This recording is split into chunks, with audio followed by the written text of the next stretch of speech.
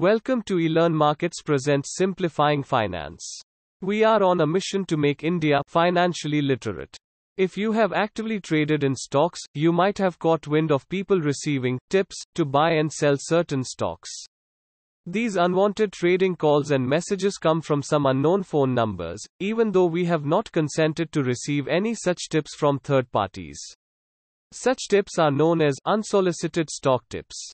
They are known as unsolicited because of people receiving them involuntarily. Unwanted stock tips via calls and messages are used as a method of price manipulation by an operator to boost the price of a certain stock. How does this work? Suppose the price of stock A is consistently falling, and an operator is aiming to boost it. They will send unwanted stock tips via social media, calls, and text messages to prompt unaware investors into buying it. Following this group will start offloading its ownership of stock A to such investors, thus increasing the price and trade of the stock. This entire process of wrongly inflating the price of a stock is known as a pump and dump scam. It is commonly carried out through unsolicited stock tips. Why such tips a cause of concern to individual investors? While experienced investors might simply ignore such tips, many beginners and uninformed investors fall prey to scams by taking action based on these tips. Usually, these tips advise receivers to take action which might not be suitable for their portfolios, thus causing them multiple losses while trading. How do these tipsters get our phone numbers? There are two main sources from where these wrongdoers can get our phone numbers. 1.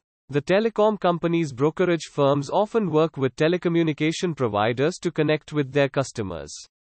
After brokerage firms like Zerodha asked telecom companies to investigate, it was found that the departments responsible for handling these calls had been exposed to leaks.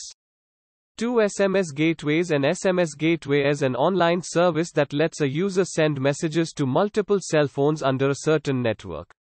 Major stock exchanges use such gateways to send bulk messages to the general public. It is possible that these gateways might have been harvested for numbers by the tipsters, since such services must already have huge databases of phone numbers. How to stop unwanted trading calls and messages?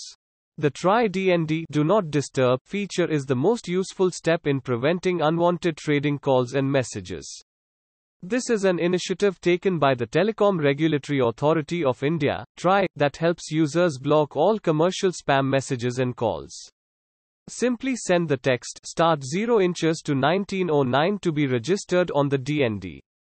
You can also register for the DND service by downloading TRAI's phone application, called DND 2.0.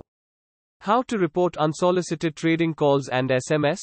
It might happen that even after registering for the DND, some tipsters might get access to your number and you may receive unwanted tips. If this happens, there are multiple steps that you can take to report such numbers. 1. You can report the sender of the tip to TRAI by reporting it to 1909 in the following format. For example, if you receive a tip from the number 9,123,456,789 on the 15th of January 2020, you will send the following text to 1909 to 2. You can report these tips on TRAI's phone application DND 2.0. 3. You may report such communication to NSE by submitting a tip-off to their official website, here. 4. You can register an official complaint on SEBI's Investor Redressal System, SCORS, SEBI Complaints Redress System. 5. SEBI has also issued the following press releases to inform the public about such stock tips: curbing misuse of bulk SMS in the securities market, dated the 18th of August 2017. SEBI cautions public on unsolicited calls, SMS, dated the 16th of December 2016. With such releases, SEBI has aimed to inform investors, telecom services and brokerage firms about the harmful effects of such tips and the actions it will take to redress this problem. Bottom line: unsolicited stock tips adversely affect investors and traders, and proper caution is required against them.